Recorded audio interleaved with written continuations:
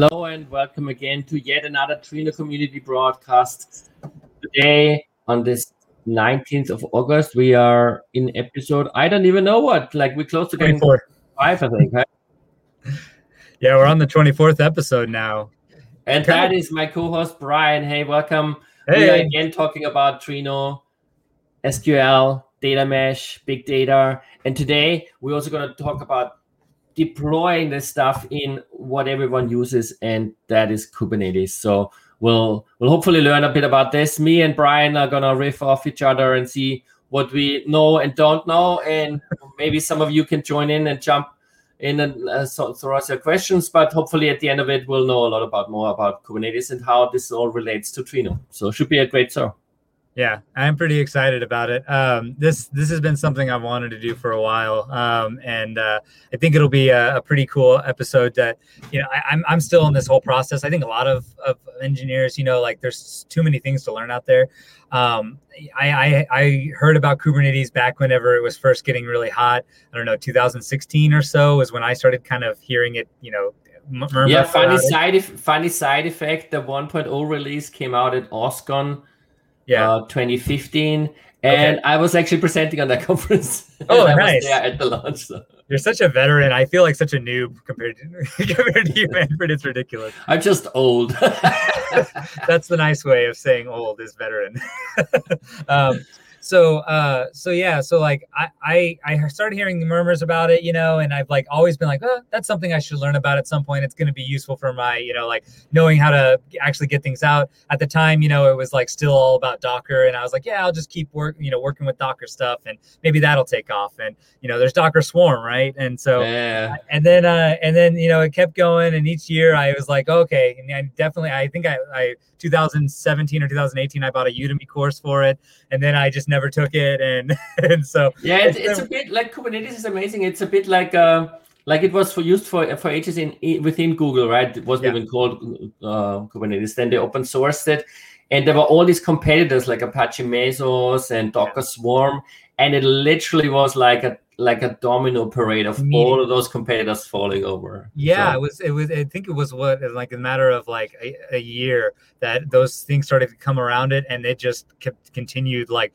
staying on top. It just the community. I think that was also a testament to like the community like growth around it and getting people just up and running on it as quickly as possible, because it's not an easy technology to really get people effective on, and that's where I think like a lot of the success came in, was like really getting a lot of the intro and the materials around how to actually use it. It's still a complicated thing, and that's what we're going to be talking about here today. But before we jump into that, I wanted to share a silly like freaking story that I've been like, so as you can tell, I don't have the cool background like Manfred, and my lighting's is not actually too bad in here, but I've been in the middle of a move, and so I keep setting up these private conference places and trying to get like all of my streaming gear hauled in every 2 weeks right now, just so that I can have a better mic. So today I drove in and got my stuff hauled into the bottom of the building.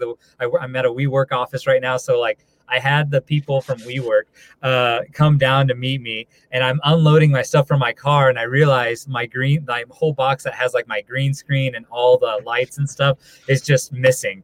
And I go, what the heck? And I'm so like an hour drive getting into the city and stuff. It's just crazy hustle bustle. And I get here and I'm like, well, this was a fun trial run. Let me pull all this stuff back into my car, and I'm going to go park. And I have to like just do this without all my gear and my mic and everything, so it turns out my wife yesterday took our dogs to get groomed, and she pulled the box out so that she could make room for the dogs to sit down.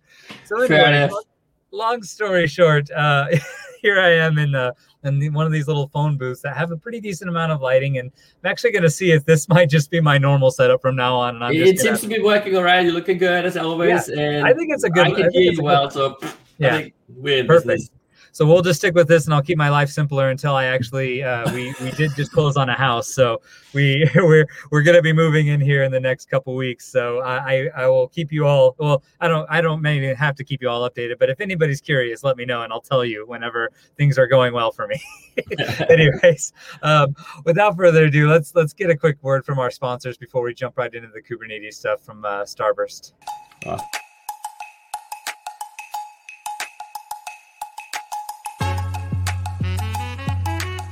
I'm Colleen Tarto. I am the Director of Engineering on Starburst Galaxy.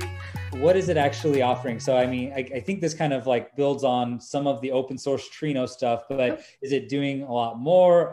What kind of pains is it solving? Could you kind of give us a little bit of insight on what actual pain this is going to be alleviating? Yeah, absolutely. And so to think about that, I always like to go back and think about what's the difference between Starburst Enterprise and Trino, right? And so I always like to think of Starburst Enterprise as the cool older sibling to Trino. It's a little bit more mature, a little cooler. It's got a car. It's got some cool stuff going on, leather jacket, you know. And Trino is awesome in its own right, don't get me wrong, but Starburst Enterprise is just better and a bit more grown up. And specifically what that means to me is that with Enterprise, you get more functionality, faster performance, more connectors, more security, better management, better integration into the ecosystem of tools that you already use today, data governance, integration, et cetera, et cetera. But what really speaks volumes to me is that when you use Starburst Enterprise, you get Starburst, right? You get best-in-class support from the folks who work for us, and they know Trino best because they created Trino, and they're continuing to contribute to Trino. But Starburst Galaxy takes that to a whole nother level, right? So one of the pain points is installing, managing, maintaining, monitoring Starburst Enterprise. And so Starburst Galaxy alleviates all of that, right? So it's a fully managed service. It's Starburst Enterprise as a managed service and more. And one last question, is there going to be any free offerings coming up anytime soon? Is that on the road? Absolutely. We're building out, we've got a free trial. So if you're interested, absolutely reach out to us. We are very excited about it. And then we're talking about sort of a free tier. So like being able to just play around with it in your own environment and see what's what. We'll keep you all up to date on when you can start to play around with Galaxy and Trino for free for just a little bit and get to know this incredible service called Starburst Galaxy. Thank you so much, Colleen. Thank you. All right. So Manfred, I think everybody is patiently waiting for our next release. Where are we at with 361? Martin put out the call to get things ready. So there's a bunch of things in the pipeline. Okay. But I think it's not going to arrive until next week sometime, probably later next week. That's my guess at this stage. So we will talk it in our episode 25. Awesome. Yeah. So one quick thing to look forward to. So in other news, we have this interesting conversation coming up with some of the Debezium folks. So that'll be in the next show. Definitely check that out. If you're into the whole change data capture, you've heard about it. We're going to be kind of diving into that whole design and kind of what it affords, and then talk specifics about Debezium with Gunnar. I don't know how to say his last name, so I'm just going to skip it for now. But he is one of the kind of like lead guys on the Red Hat team that do a lot of stuff with Debezium. So really excited to get a chat with them in the next episode, and then we'll dive into 361. Possibly 362, who knows? It's not gonna be 362, but you don't think but so? yeah, it's Okay. great that we keep talking to other people and like finding all these tools that work really, really well with our query engine, thanks to other different clients, JDBC driver, the Python client and stuff. It's really awesome to see all these use cases. So. Oh yeah, I mean, I think one thing we want to do on the show more and more too is start exploring the outer ecosystem that kind of sits along with Trino, because people that are in our community are data engineers at the end of the day, and so including like being able to do what we're doing today with Kubernetes, the fuller ecosystem and understanding ingestion and real time and all these other bits that fall outside of Trino, but are like kind of adjacent to Trino. I think is really important that we take that into consideration as well. Like a very common one that we can now look at is when we did it with DBT. So that's definitely something we're trying to aim for on this show. But one last little bit of news. Related to that, if you do have one of those use cases yourself out there and you want to be a guest, feel free to reach us on Slack and ping us, and we'll figure something out. It should be awesome. Yeah, and if you're not on the Slack either, we have our little Twitter handles here, Simple Agility and Bits on Data Dev. You can reach us out on the Twitter sphere if you know us there, and or on LinkedIn, wherever you know where we're at. You can find us. So a quick bit of information or a quick update on Trino Summit. So first, if you are not aware, there is a Trino Summit coming up on October 21st. And what just came down the pipeline today, we have been recently monitoring the whole kind of COVID, Delta, Lambda type situations, kind of bringing up a lot of rise in the area. We basically converted this into a hybrid event when we first launched it. And this was earlier on in the summer. And then we, obviously as things have been constantly changing, we have to kind of keep our ears to the floor on what's happening with COVID. So we have just made the decision this morning to go full on virtual for Trino Summit. And fortunately and unfortunately, I mean, this is keeping us safe. It's a good move. And it's just considering all of the rise of rates and of COVID in California right now. We just, we want to be more considerate of everybody's safety and health, and also just making sure that we're not basically encouraging the spread of the virus or making anything worse here. So I think this is a great move. We're going to be doing this full virtual, but we still have some incredible talks. We have EA that just joined us. They're going to be talking about their kind of in-house SaaS solution to data governance. Are you talking EA as in Electronic Arts? Yeah, Electronic Arts. Sweet, that's awesome. Yeah, it's like a gaming people. I always want to say. I love that game since forever. Like it's ridiculous. I always think of EA Sports, their sports branch. But the EA group, they're doing a lot of cool stuff. So they'll be joining. Got a lot of newer faces that are showing up, and along with the well-known ones, like we're gonna have Netflix and LinkedIn there talking about some of their latest changes in architectures. I think Netflix has some cool stuff around caching that they do with SSDs. So I'm really intrigued on that and how they're kind of making this kind of interesting caching layer for Trino. So definitely looking forward to a lot of cool talks, and I'm going to be trying to spice it up. I'll be emceeing and kind of be your hype man in between all of the talks. So, if you look at it like this way, Trino Summit is essentially going to be an extension of the Trino Community's broadcast. It's going to be just as awesome, virtual, more speakers, more audience, more interaction. It's going to be awesome. So that's pretty good. Yeah, and we're looking at in terms of interaction. We are thinking now that we're going full virtual, why not just take in something like GatherTown, and we'll look at some of those options. So if you go to the Trino Summit thing today, I'm going to add these into the show notes. It's basically go to the landing page for Trino Summit. It still says virtually or in person. That's going to change here shortly.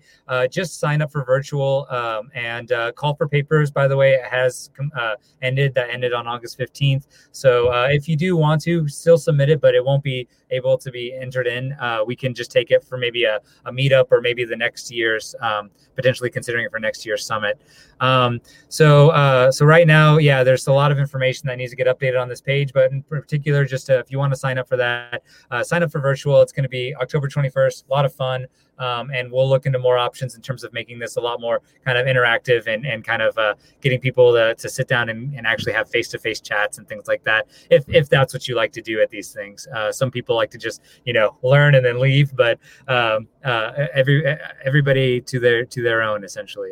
Yeah, there's a whole bunch of platforms now, so we'll make sure we'll have something happening where everyone can network and that kind of stuff as well. Totally. Well, without further ado, let's jump right into the Kubernetes concept of the week. I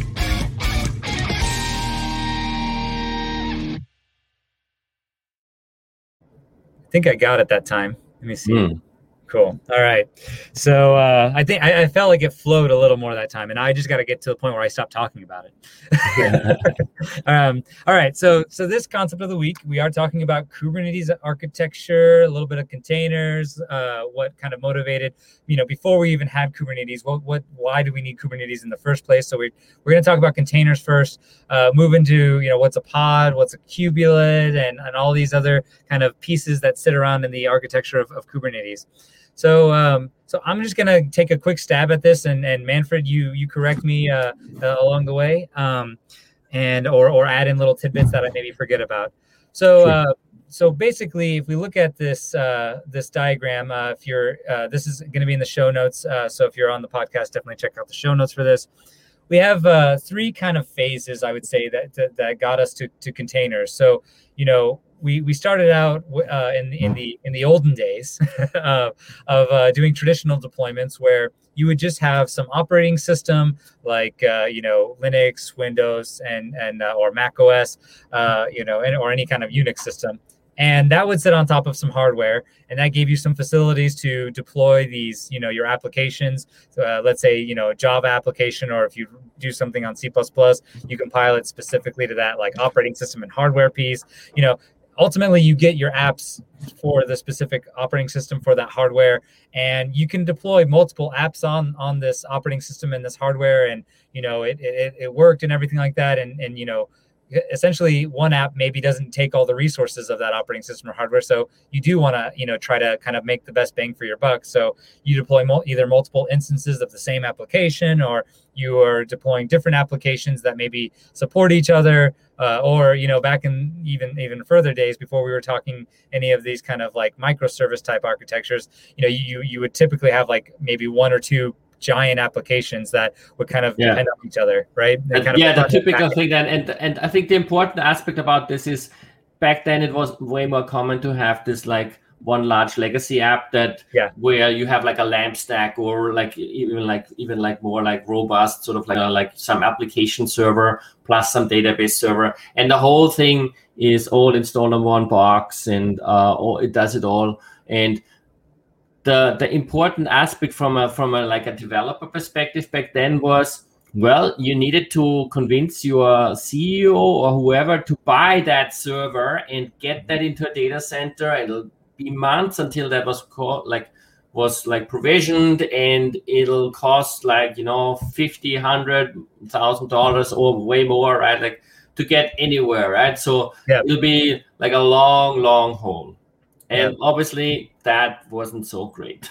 Yeah. I mean, that just delayed things, and, I don't know, waterfall processes going on. That was already a slow process to begin with. So, we have, and just so if I can remember, LAMP stacks are Linux, Apache. This is the original MySQL and PHP, or MySQL and Perl, even if you go longer back. Oh wow. Okay. Yeah. So I think I did one LAMP stack in my day, and then like there was a whole bunch of new things. Like I think I went immediately to Django right after that. Yeah. I think that was interesting. That was like my one little pass into that, and then like right when I started learning about it, it died. So, or at least it became less popular. Yeah, there were a lot of other things like that, right? Like lots of people had things running on Windows, or like on like IBM with like WebSphere application servers and all sorts of stuff. But so then, so that was clearly not good, right? We needed to have a much more robust way to kind of get applications. And another downside to this, before we hop right into the like virtualized version of this, is you also, if you had one of these applications do something funky, like maybe it crashed or did some weird thing, like there was no way to stop any issue, like bad things that application did when it crashed or did some funky thing. If it screwed up something in that operating system, all of those applications are sharing the same resources. And so if one app did something wrong, or made something really bad in the environment, the other applications suffered from that. So you needed this kind of idea that, okay, we need to have this way to not only deploy things faster, but we need to make sure that we kind of isolate all of these like issues or changes that happen between these applications up. Because if one app fails, that's, maybe not the worst thing in the world, especially if we start to make, move to what we're going to talk about here in a second, this microservices architecture where things are a lot more modularized. And so maybe if one app crashes, it's like a backend call fails for a while when you try to refresh your screen or something like that, but the whole website's not down. Essentially it's just one instance of that application, and it's not a big deal. But in this case, that application does something maybe unintentionally nefarious. Just it starts stealing all the memory or basically like just for performance. It's just it's terrible to figure out what actually makes something slow. And when it goes down, the whole thing goes down. So all the other applications that are totally unrelated start going down. The only relation that they had is that they were deployed on the same operating system. So then we move into this newer paradigm that said, what if we just took this operating system and we put this little thing that's called the hypervisor that would run this concept called the virtual machine. The virtual machine is going to be this thing that runs kind of fakes out or basically fakes out the hardware. So the hypervisor is essentially saying, hey, you need to make this call to this underlying hardware or this underlying operating system resource.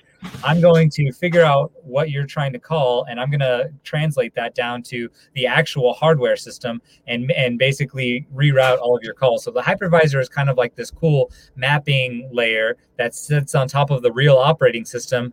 And then it basically supports these things called virtual machines that now have this ability to call down to anything any resource that it needs from the, a network resource or actually writing to a drive somewhere.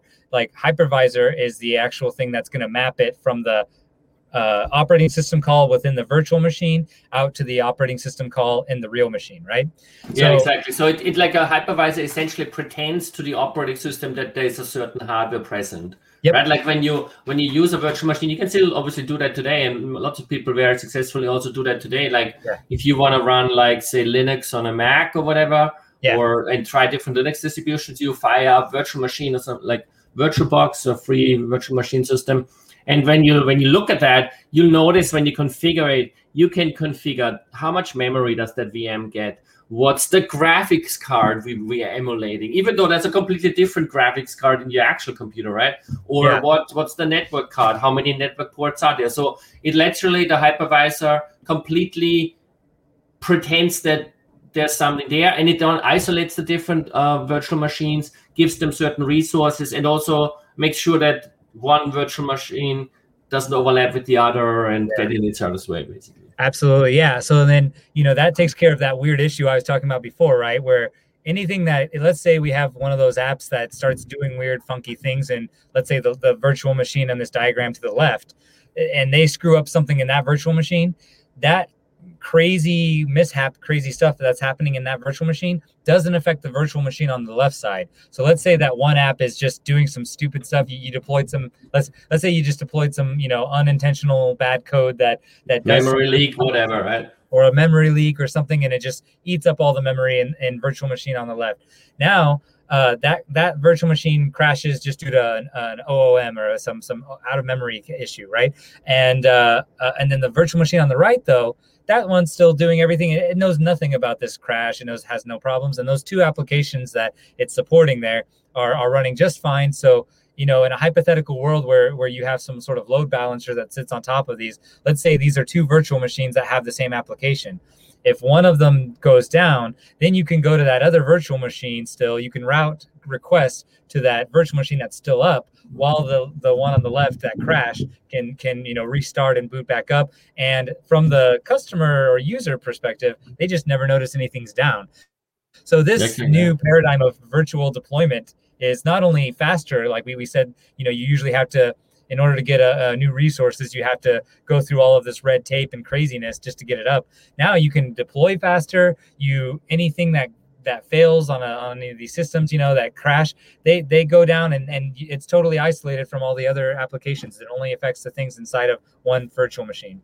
So this was super, super cool. Like we're good, right? Like, well, yes and no, right? Like, I mean, and that's what's that's what's happening now. Like, and it's very common, right? Like you can, like any hosting environment, when you rent a server or whatever, that's what you're actually getting. You're not getting a hardware anymore these days. Like unless you specifically go for that. And like, but the normal thing is you get a virtual machine on some big machine where there's like dozens or hundreds of those running. Yeah. Of course, now when it comes to the timing aspect, getting a new virtual machine running is much easier, right? Like, because the infrastructure, that hardware is already in place. You just start a new virtual machine. It's much better. So rather than months or whatever until you get that, it can be minutes or whatever, like, or like whatever, like, but each one of those still takes, as I said, at least a couple of minutes or whatever to start up, because it has a separate operating system. It has to get its kernel or whatever up and running. It has to mount the right memory, register the various hardware thingies, even though they're only pretend hardware, but it has to register them. So for your app to start up, it still takes, a minute, 2 minutes until that is up. I mean, you have to basically boot a whole operating system just to restart an app, right? Like exactly. Each one of those VMs has a full operating system in it. And getting back to the disaster scenario we were just talking about, what happens when these crash again? Well, then you have to wait, the same amount of time it took to start it up. You're basically rebooting the operating system and starting that virtual machine back up from scratch like you were before. And that's, again, taking minutes. And, now minutes in today's world of technology and stuff, that's really, really crucial. And in terms of any type of downtime, I mean, we're talking, we talk in terms of downtime, trying to minimize seconds these days. You know what I mean? Yeah. So this is really a much more expensive route, even though, you can argue sometimes there are still good reasons why you want to use a virtualized deployment environment like this versus what we're about to talk about, which is the container deployment. So getting to the container, what this did is this basically said, okay, what if we did the similar kind of thing that the hypervisor was doing, where we're actually utilizing like mapping things, but let's change what we're mapping. We're still going to be. Why don't we instead just share the resources of the underlying operating system? And then you go, but wait, isn't this what we did in the traditional deployment, where we're sharing all these resources and it got us into all these bad situations? Well, this just applies the kind of best of both worlds. What container runtimes can do is they can actually on a particular, and this is very clear, the thing that we should say is that on Unix and particularly like Linux operating systems, Linux offers this capability to provide isolation within one single operating system. So you have this concept of like namespaces, where any process that's created or any resource that's really used gets assigned to a particular namespace, and you say, okay, anything that's happening, any request that happens under this namespace, that is like logically, it's still physically calling the same operating system resource, but logically it's separate. So if something bad happens in one namespace, in one kind of isolated container, that is still going to be isolated from anything else that happens, but it's just using the same operating system resource to provide all of the facilities that the hardware and the operating system can provide.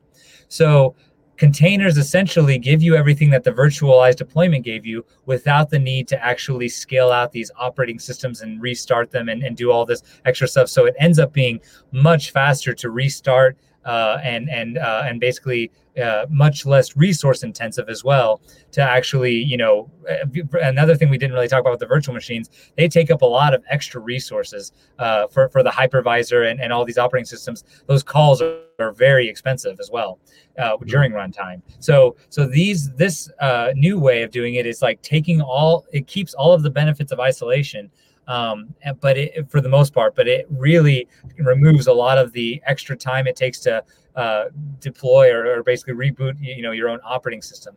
So, but with containers, one of the kind of, specific things and the kind of asterisks that we need to put on the bottom is operating system has to be Linux, because that is the, or anything that really technically supports some sort of these isolation facilities. And for the most part, in practice, that's a Linux operating system of some sort. It's kind of funny, right? Because this isolation on the operating system level is not really actually new. It just really became what Docker did, and then now with Linux containers, what it really did is it made this concept of the isolation on the operating system something that is ready for the masses. Basically, everyone can use this. Like if you're looking back historically, there was Solaris Zones that did exactly the same thing, and then back even on the old mainframe computers, you had that kind of isolation, but it was not usable for anyone. Now everyone can use it, and with using these containers, you can basically pack more applications, and that's actually like as a developer, that's what you care of. You want to run, and also as an operator, you want to run lots and lots of applications. That's what you want to pay for. That's where the business value is. You don't care about running an operating system, and if that swallows resources, that for all intents and purposes, that's a waste. So with running containers, you can basically get more bang for your buck. You get more applications running on the same server hardware, and that's super important. Yeah, and this actually motivates kind of this whole concept of going from the monolith to a microservice. Along the same around of time, we were trying to take these kind of old, when we say a monolith, we have all of these different functionalities and pieces to, let's say, a legacy application that has every single piece of functionality to some application that let's say that you're selling as a vendor, right? Yeah. And so you have everything that gets packed together in this kind of web server, and that was how it was back then. But microservices and kind of in tandem with this whole ability to pack in all of these things on a single node or at least a couple nodes, being able to distribute this and do this much more in parallel really gave rise to this microservices architecture. And so now you can actually start taking these apps, these legacy apps that are all clumped up together, and you start piecing out little sections of that kind of monolith, that big application, and you can actually make it a smaller application so that all these little applications are still doing the same work and the same job that original legacy app was doing. But now you can do it in a much more modularized way so that if one thing goes down, it's not actually taking down the entire system. And in a monolith way, if one thing went down, it was basically the whole application was shot. You had to wait to restart it and get it back up and running. In this microservices architecture, ideally, there's as long as certain critical pieces don't totally go down, like load balancers or things like that, and typically your load balancers will have load balancers. It's kind of like that exhibit meet.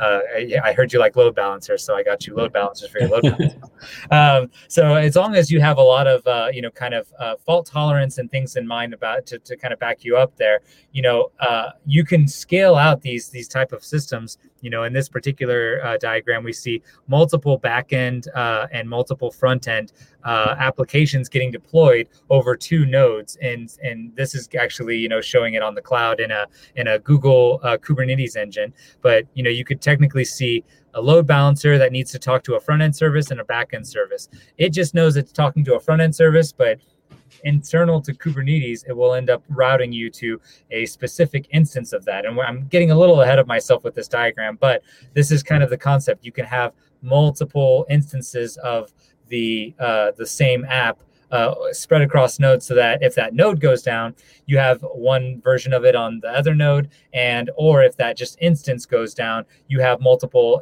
instance applications that you can back up on.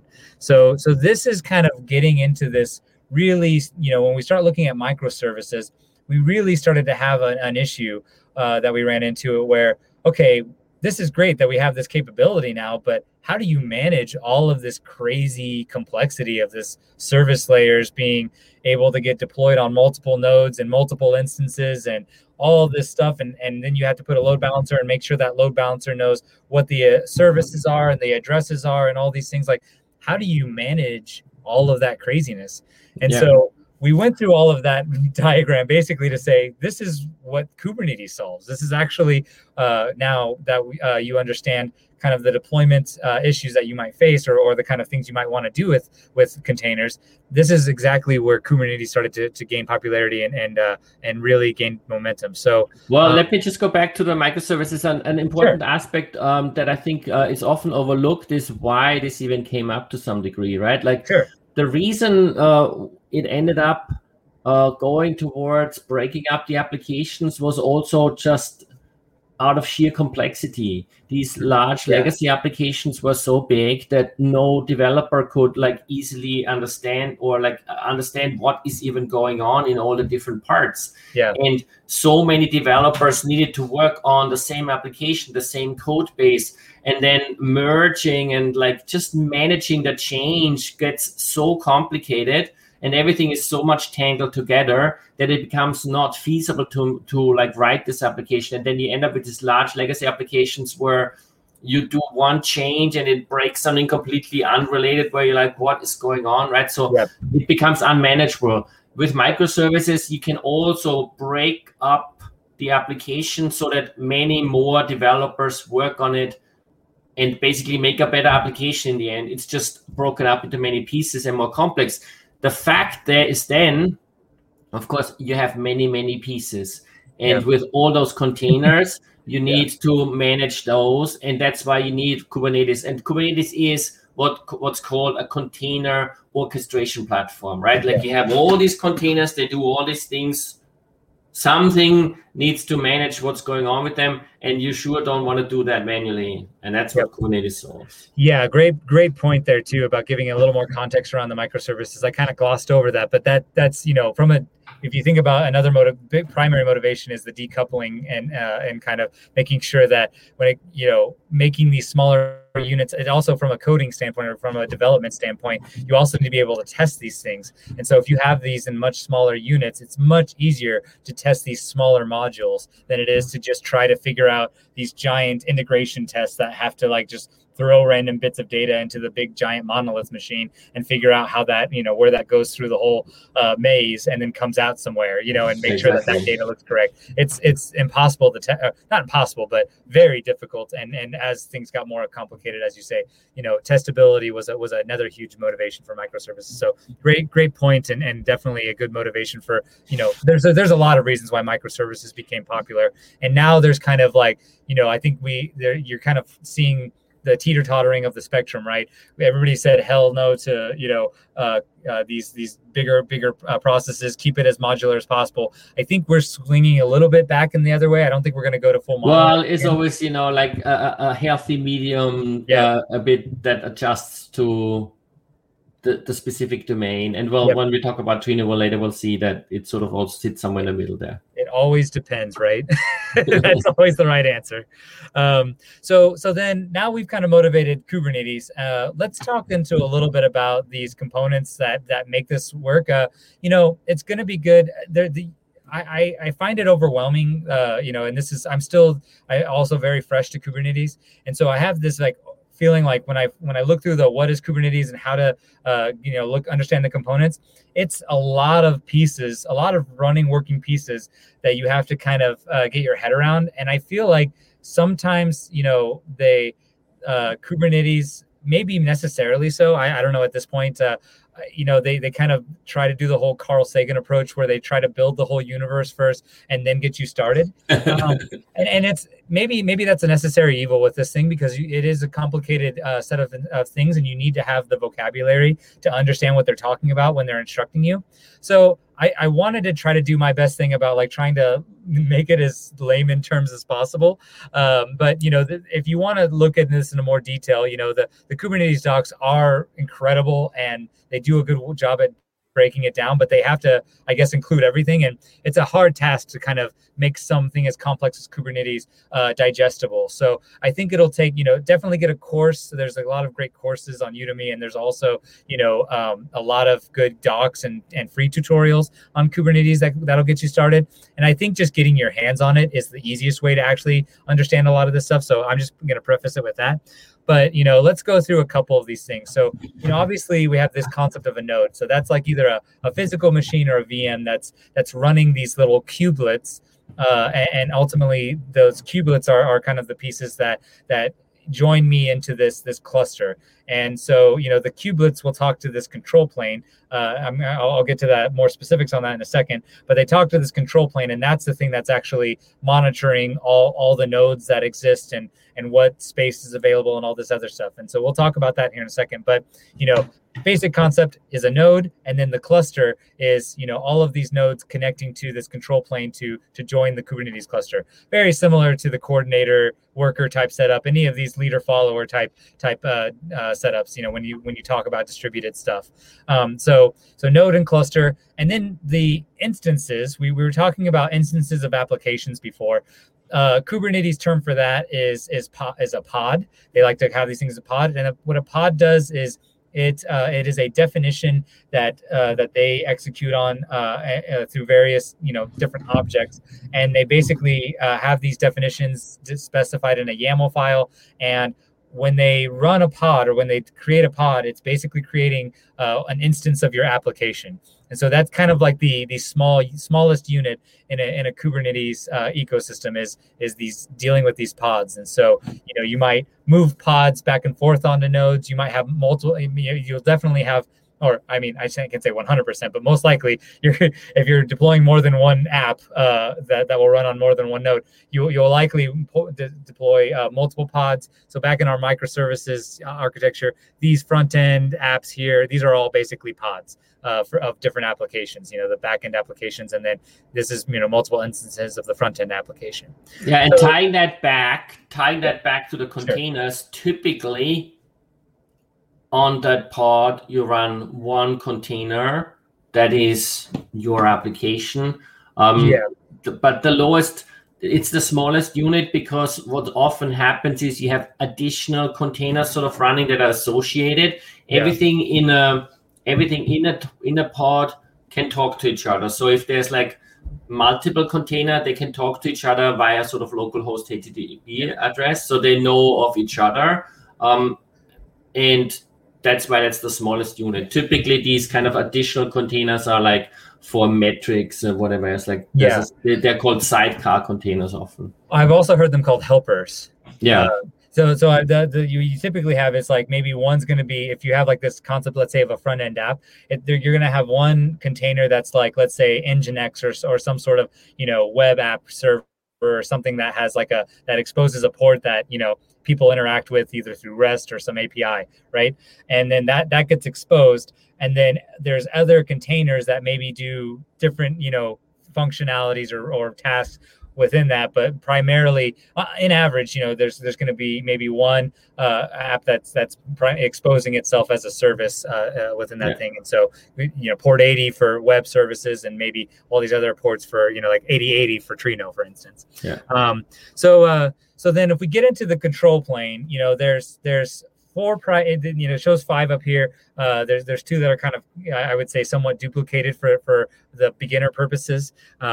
So I'll say, the API server is the first thing you want to understand. The API server is kind of the connection points for all the kubelets, and it's kind of the, that's one first thing. It also, has the front end for any time that a user wants to go in and look around at things. You can actually, it exposes some front end or anything that any kind of CLI thing that interacts with Kubernetes always talks to the API. So in particular, like when you talk to when you use Kubernetes, you are basically always talking to the API, and you use kubectl, which is a command line tool, or you use like Octant or Lens or whatever. There's like 100 of them that basically all abstract the API, and it's a very powerful API. It's very stable, and basically has endpoints for all sorts of things. And I think it's all open, right? So like technically, Kubernetes it's part of the spec. Yeah, so they every like kind of spec around these things are all open, and everybody else can implement their own version of it. But I think Kubernetes is the most adopted one anyway. So in terms of the actual instance, so API server, it does a lot of things in terms of connecting the nodes, but also connects you as a user to talk to it through kubectl, and we'll go through an example of that today. I got to actually speed this up so that we can get to the demo. I have a hard cutoff at the top of the hour. So etcd key store, that's taking a lot of this stuff that we'll show you here in a second. Is going to take a lot of the settings that we pull in through YAML and store a lot of that locally. So that's just basically a distributed store. Think about, if you're familiar with Zookeeper, It's very similar to a Zookeeper type key store. It's just the one that happens to be used within a Kubernetes infrastructure. Scheduler, maybe this is very obvious, but it's the kind of piece that is figuring out what node it goes to. It's funny how there's a lot of like parallels between the like Trino, how Trino has all these things, and it's all about managing like a cluster. All about managing distributed stuff. Yeah. But yeah, so scheduler just distributes the works across the nodes. It figures out, hey, this one went down on this node, or maybe this whole node went down. We need to reschedule these pods on different nodes now, or we have a new node. Let's redistribute it and make sure that we get everything equally distributed as much as possible. And so scheduler is in charge of all that. And then you have the controllers. So there's two that they show in this diagram. One's the cloud controller manager, and one's just the controller manager for local. There are probably, I think there's just extra facilities that live in the cloud manager. I haven't looked too heavy into that. It even says optional here.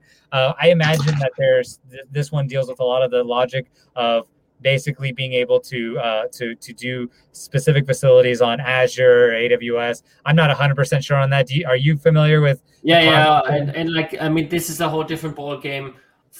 Like running a Kubernetes cluster is one thing.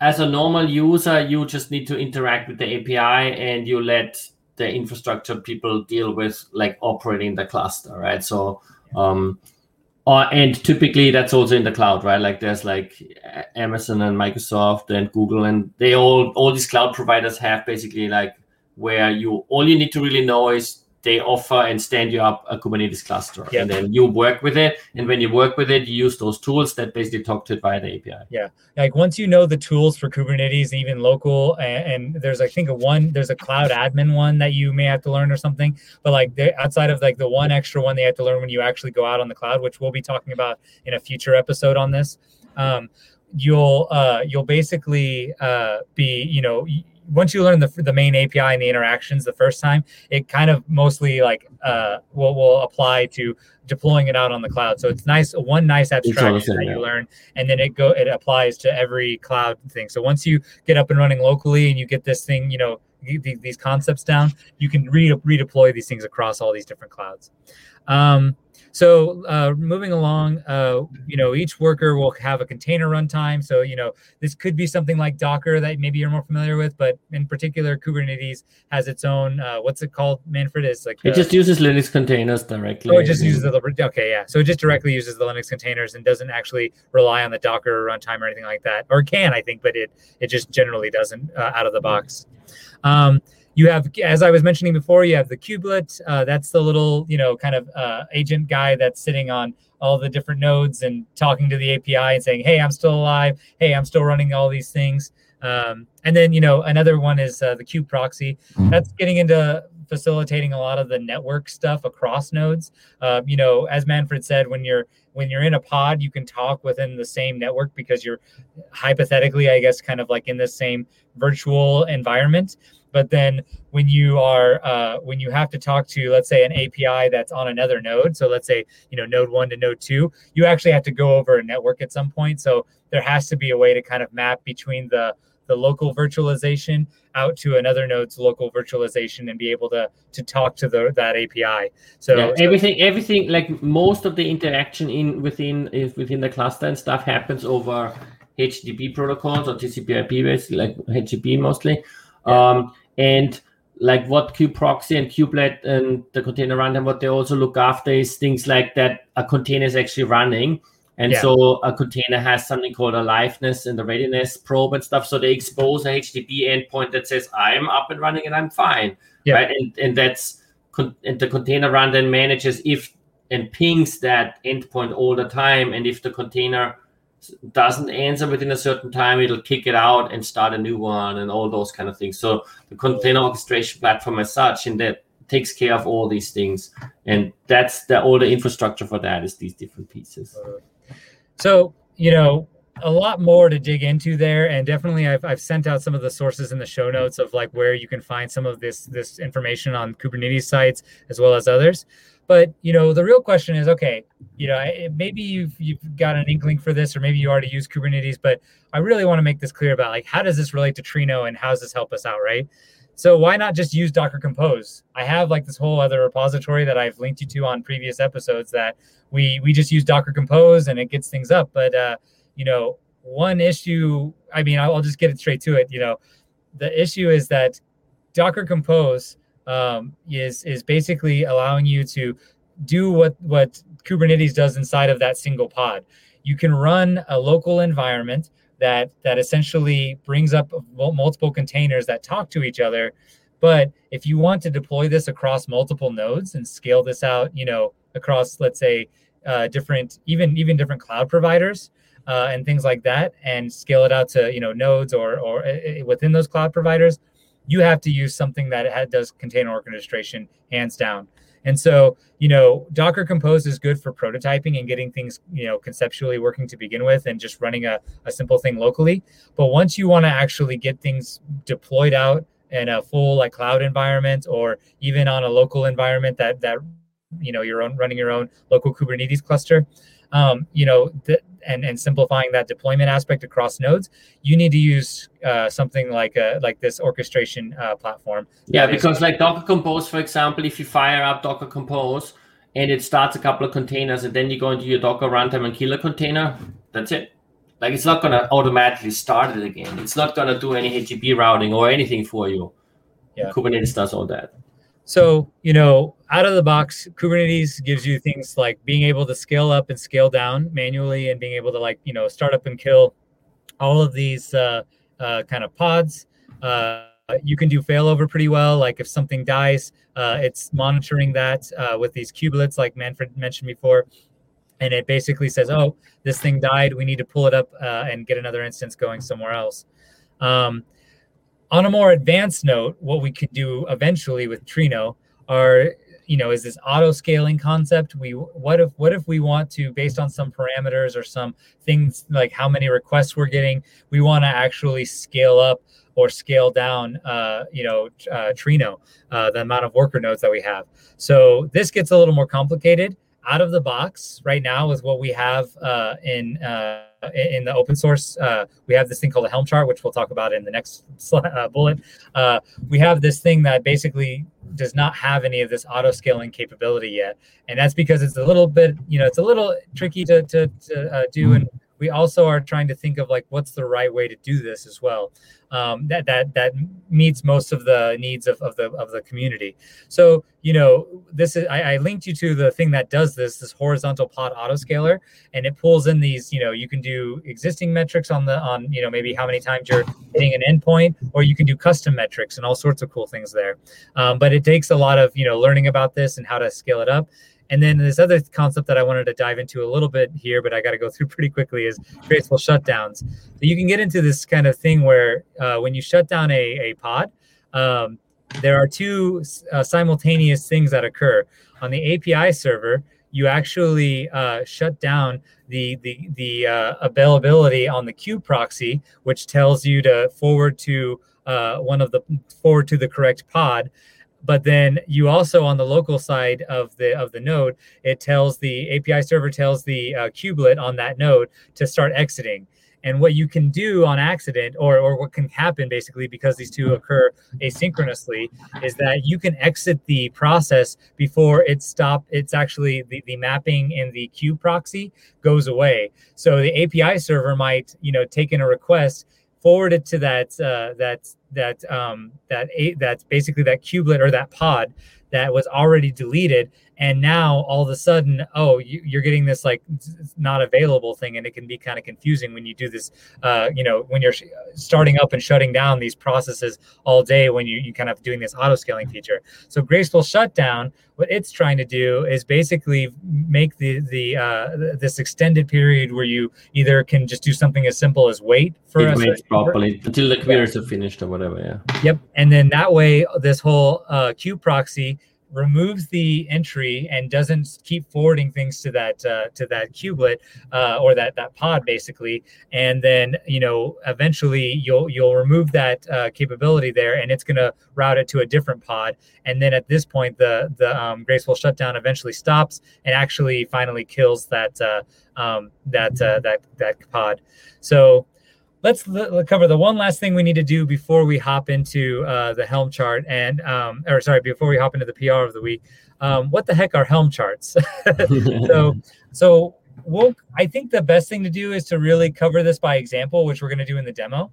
But basically the Helm chart is a way there's to actually do a lot of things that you do with Kubernetes. You do it through a whole bunch of YAML files, and we're going to cover that in the demo file, a little taste of that in the demo file, in the demo that I'm going to do just now. But basically, the Helm chart is taking all of these things, all of these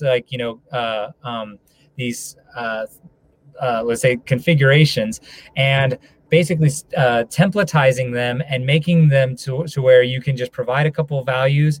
And what the Helm chart's going to do is, based on the inputs of these values, it will generate all of the manifests and all of the different YAML files that basically configure and tell Kubernetes how to stand up all these different pods and pieces within your It's often called like a package manager for Kubernetes, essentially. So just like you would install an application on Ubuntu or so with apt or with RPM on Fedora or so, it does that for Kubernetes. It makes it super easy to get an application up and running. That's a good way. So I'll leave it at that because we got to get moving on. But without further ado, let's go on to the PR of the week.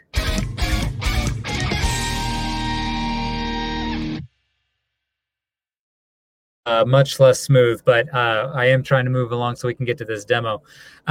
So this one, PR of the week, is still open. It's still a work in progress, and we're still thinking about it. But basically, this is taking one of the Helm charts that was contributed by Valeriano Manacero. He basically had this Helm chart well before we had a community, an official community Helm chart, and so it gained a lot of popularity. It had a lot of already a little bit of community folks using it and saying that it's pretty good. I don't know the specifics. I wanted to actually pull through some of the specifics of different changes, but if you're savvy on some of the things that are kind of going on in the open source Helm chart already, you might be able to take a look at this pull request and kind of see some of the things that he had changed. And I think the idea right now is that we think this is all a good way to move, but we're waiting for this to be done in more smaller modules. So I think we're kind of hoping that at some point, and I want to get Valeriano on one of these Kubernetes talks in the future, I want to try to get him to kind of talk about his initial setup and things like that, and see if he can start breaking those down into smaller chunks, so that we're not changing like a whole bunch in the charts that we have already, and then get those slowly integrated in so that we can see, okay, we added this at this point and we added this for this reason, and it has a whole kind of slow standard approach that we like to take, so we understand why these changes or things were added, and we could talk around that in commit messages. So just wanted to make a point out to this, and I'm really excited about this getting eventually merged into the primary Helm chart. There's still a lot of things that we want. There's a lot of things to be wanted from the Helm chart, but it does get you up and running today, and we're going to go over that here in the demo of the week. But just wanted to say thank you so much for getting this started, Valeriano, and also agreeing to kind of contribute your version into the community version. So thanks so much for that. And with that, now on to the demo.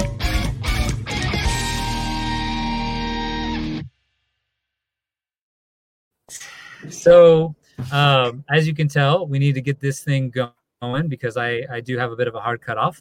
But what you'll need to do for this demo, I have some links here in the show notes.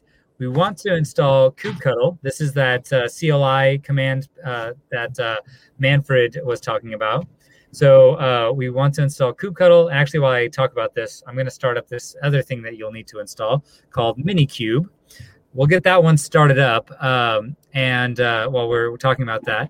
Minikube is just a Kubernetes cluster, like a very small one in a box that you can run on your one machine. Basically. Yep, and what's really funny about this one is you can use a driver. You'll see this Minikube start, and then you can install Minikube locally, or you can have different drivers. And since I already have Docker installed locally, I don't want to have to install a whole separate Minikube thing. So I actually run Kubernetes on Docker. So, and this is fine for a small local thing just to try things out. But I, definitely don't do anything like this I would not recommend this for like a real production setup. No. But for playing around, this is perfectly fine. And so if you can kind of see, let me minimize this. This is just so you get a Linux container going, basically, Yep, because you basically ultimately you need to have Linux running and you're on a Mac, and that's what this does. Exactly. So we get Minikube started. It's still creating the container inside of Minikube right now. And what we're going to basically do is we're going to use kubectl. And first we're going to basically get all of the current things running on our Kubernetes cluster. So this get command basically just enumerates all of the services, all of these different objects. And these are things that, are pieces that I will unfortunately have to defer you to the Kubernetes stuff for this show. We can maybe dive into it a little more next time, but there are these objects that are available in Kubernetes that you have to set up. So one of them is that we're going to talk about today is config map. This is how we're going to basically set up our catalogs.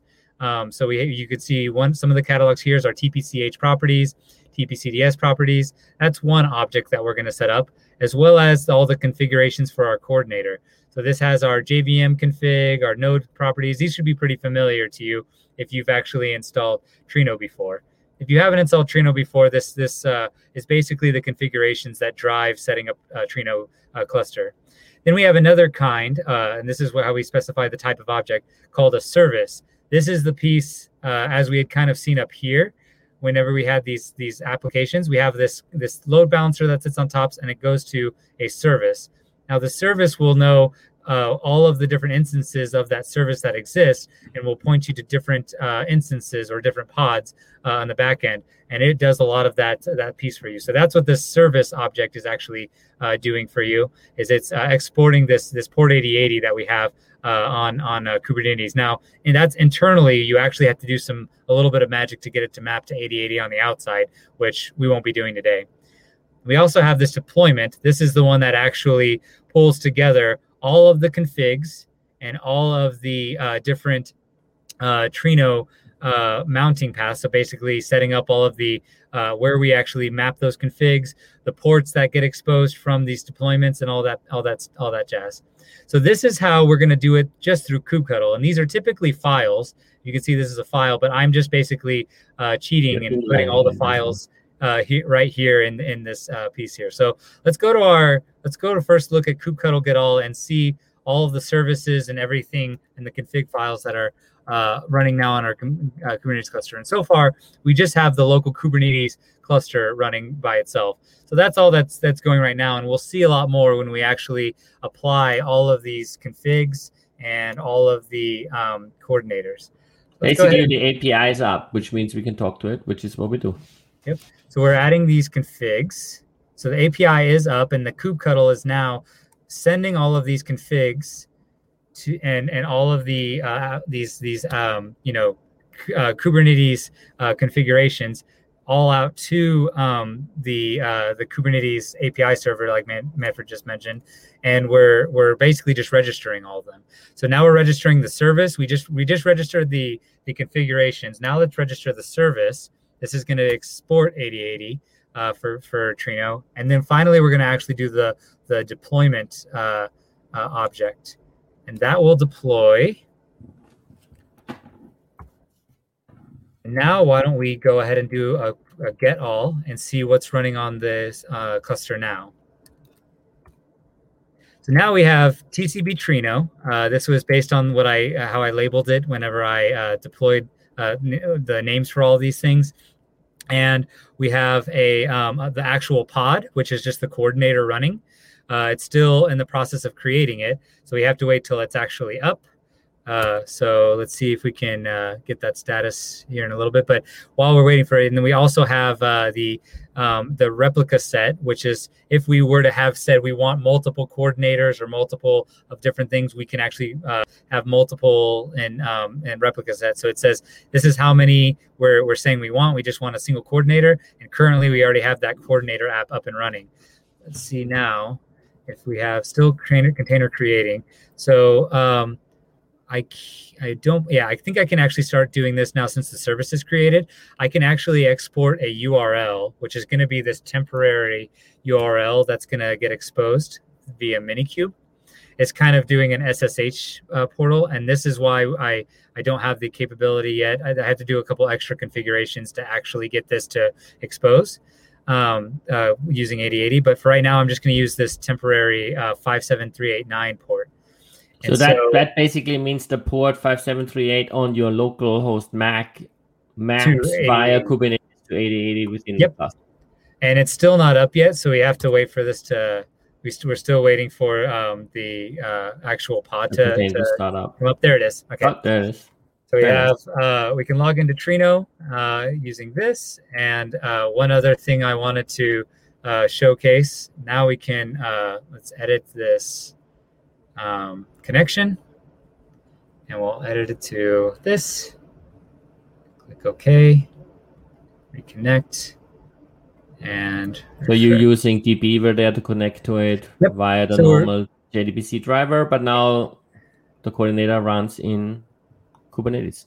Yep. So the coordinator, we're now connecting to the coordinator that is running by itself and running in Kubernetes, and we are able to actually run queries against the TPC-H data. So we have through Kubernetes now, just directly through kubectl, we've set up a single active worker, which is the coordinator itself, and it's able to run queries for us. And we did this all through Kubernetes and submitted the jobs through kubectl.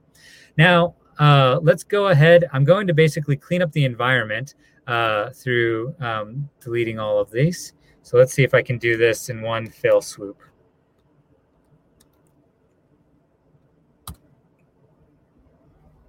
Or if it's going to do, there we go. All right. So now we're going to do this with Helm. So what Helm's going to have us do... So you deleted the pod, the lab cassette, the service, and everything there. And now you're going to do the same with Helm. Cool. Yep. So we cleared out the old cleared out the old Kubernetes deployment with the one. And now we're going to just do this with Helm. Now, if you look at the Helm charts, let's go ahead and just do a quick gander at what Helm charts look like before they actually... and actually, I want to do... And that's that repository where you looked in GitHub before on the pull request, right? Correct. GitHub, and then I want TrinoDB, and instead of Trino, we're going to go to charts. In charts, we can actually look at some of these, and if you look at these are just templates that create a lot of the stuff that so if you look at the deployment that we had before, this is now just templatized, and we have a default set of values that are going to get filled in for these templates. So if you go to the chart YAML, this has some default versioning stuff that we have set up. And if you go into the actual values themselves, we're basically saying we want 2 workers, we want a coordinator, of course, and here's all the stuff around the service that is going to get filled in to the templatized version of Helm. And all of that happens what I'm first going to do is I want to add that chart to our set of repositories that we recognize in Helm. So we want to actually point to that chart specific or that chart URL and add that repo into our Helm. And then we then want to we can from that point run this template command. And what this is going to do is it's going to show you all of those. It's going to show you all of the things that Helm's going to generate for you based on those inputs that I just showed you. So we have replicas 2.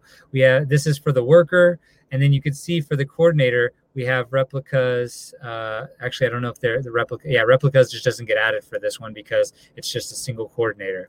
And so all of these things get generated for you when you do this template. Now, this didn't actually run the install. We actually have to run install to do that, but this is kind of a nice way to say, okay, how are my templates looking? Do they look correct? Okay, great. Now I can actually do the install here. And again, these were all the same things that I had pushed before with kubectl, but now Helm just does it all for me. So it's now actually going to run all this stuff. And in the same way, I can use, it got named the same exact thing, TCB Trino. And now I can actually run that URL there. And again, it's probably still going to take it a bit just to get this up and running. So let's go And that templating, by the way, is all Go templating, because Kubernetes and also Helm and most other tools in that ecosystem are written in Go, which also explains why the Go programming language has been getting much more popular in recent years. Yeah. Go also came out of Google. So, Yes. I mean, you just the same way that Commander Bun Bun just gets a lot of love. I feel like the Go Gopher is just the coolest thing in the world.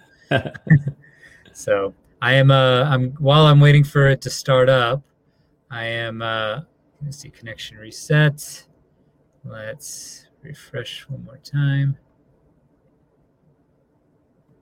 Yeah, it's It might not be up yet. Yeah, still waiting for it. Oh, there we Oh, go. there it is. There. And then let's I think actually this is like a weird thing in you see disconnect, and then we'll connect again just to make sure that it refreshes the oh, come on thing. So one thing to point out here, as this gets up, now you go. Now you got your 2 workers and your query was running.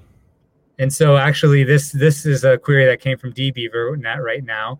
Whenever I was, that to just get the information up here. And now we can run the same query on this one. And this is the one that was now pulled up by Helm. And again, Helm, you didn't have to do all those individual files one by one. You basically can set that up by just clicking the install. And there's not a huge thing. It's basically the same query, so it's not exciting. But yeah, now this is actually pulled up the same query. But now we have 2 workers, and we aren't actually using the coordinator as a worker. So we actually have 3 instances running out there in Kubernetes land, and we didn't have to actually send all that stuff via kubectl this time. So this is really where Helm is helping us out get this Trino cluster going. And what it does, and the important part of that also is, it still creates all those manifests and those files in Kubernetes. So if you wanted to, for example, scale up to 4 workers, all you would do is with kubectl or whatever, update that manifest in Kubernetes to 4 replica set, boom, and it will fire up 2 more. And that's all there is to scaling up, for example. Yeah. Well, I'm a little bit over, but I'm glad that we took the time, because I feel like this is going to be a super foundational episode to help anybody get up and running. We'll have the show notes here posted in a little while, and I want people to start playing around with Kubernetes, hopefully, and Trino, and start seeing what you can kind of add to it. We'll get a little more in the next time we do this. I'm not sure exactly when. We'll kind of have these sporadically throughout the next couple of months, and we're gonna just try to dive in a little bit more on the specifics of maybe some Kubernetes information, as well as how do we improve the existing Helm charts, and how do we deploy to the cloud, as other little pieces like this that I think are going to be useful to getting us up and running on Trino, up and running on these Kubernetes clusters. So so without further ado, anything else you want to say before we hop off today, Manfred? No, definitely try it out. It's definitely something that's worth learning into. And if you don't want to run it on locally, you can also use any of the Kubernetes offerings from the cloud providers and do the same thing. It literally works the same way. So that can also help if you don't have a laptop that has a lot of memory or whatever. Awesome. Well, see you all in 2 weeks. We'll be talking change data capture with the Debezium folks, and really looking forward to that episode, and we'll see you all there. All right, cool. Thanks. Music for the show is from the Mega Man 6 gameplay album by Krzysztof Słowikowski. Don't forget to give us a star on the Trino repository at github.com/TrinoDB/Trino. And for more information on future shows and to find show notes, check out trino.io/broadcast.